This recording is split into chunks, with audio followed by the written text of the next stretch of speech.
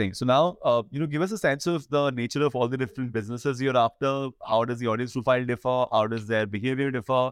And how are you addressing this at the group level? I mean, are there obvious cross-selling synergies or cross-selling? Yeah, sure. So we currently work with 6. We have 6 e-com brands. Apart from that, we have media company. Apart from that, we have influencer company as well. But 6 major brands, which are My Glam, Scent Botanica, The Mom's Co, Sirona, Organic Harvest, and Baby Ch3. So we are into female and baby mom kind of businesses. Cross-sell synergy is definitely there because every brand has different specialty, right? Organic Harvest talks about more of Ayurvedic products, more of how can you look good without damaging your skin. STB has different kind of you can say about the personal care and hair care items. Then My Glam is very much focused on the makeup and slightly on the skincare items as well.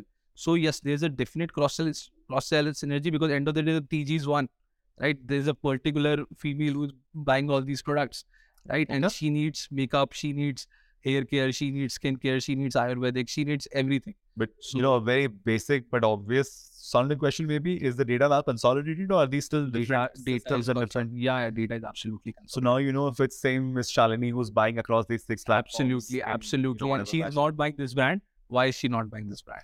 Okay. We want to answer that.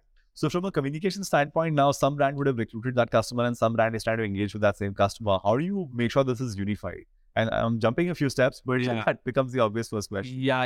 Unified. So first thing is we have a loyalty program. Right. That is a group level loyalty program. Okay.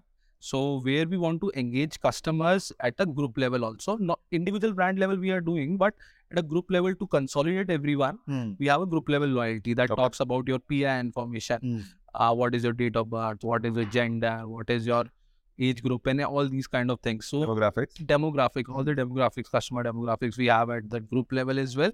And then we have individual brand building and trying to answer that, okay, she's a probable customer for brand A, brand B might not be for brand C. Because if she's a young woman of 21, I don't expect her to buy from Mom's company, Mom's Co or Baby Ch3. So that's how we are building our ecosystem.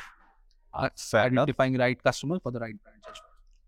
Okay, so then as far as cohorts and repeat behaviors are concerned, all of this information does get cross-populated with this person acquired with this brand, but now it's also repeating. Repeating with this brand. And is there like an internal mandate? Because I remember from a conversation that I had with Swiggy's Anuj that there's a fairly simple structure. They have different lines of business. So you have... Why not? Why is not a viable thing? Because the customer is part of the G3. Absolutely. Yes. So we want... It's just like simple thing like a brand is selling 5 categories. Sure. They would want customer to buy from all the 5 categories. Yes. So that's the same logic we are using here also. So it's absolutely. Cross-sell synergies are absolutely.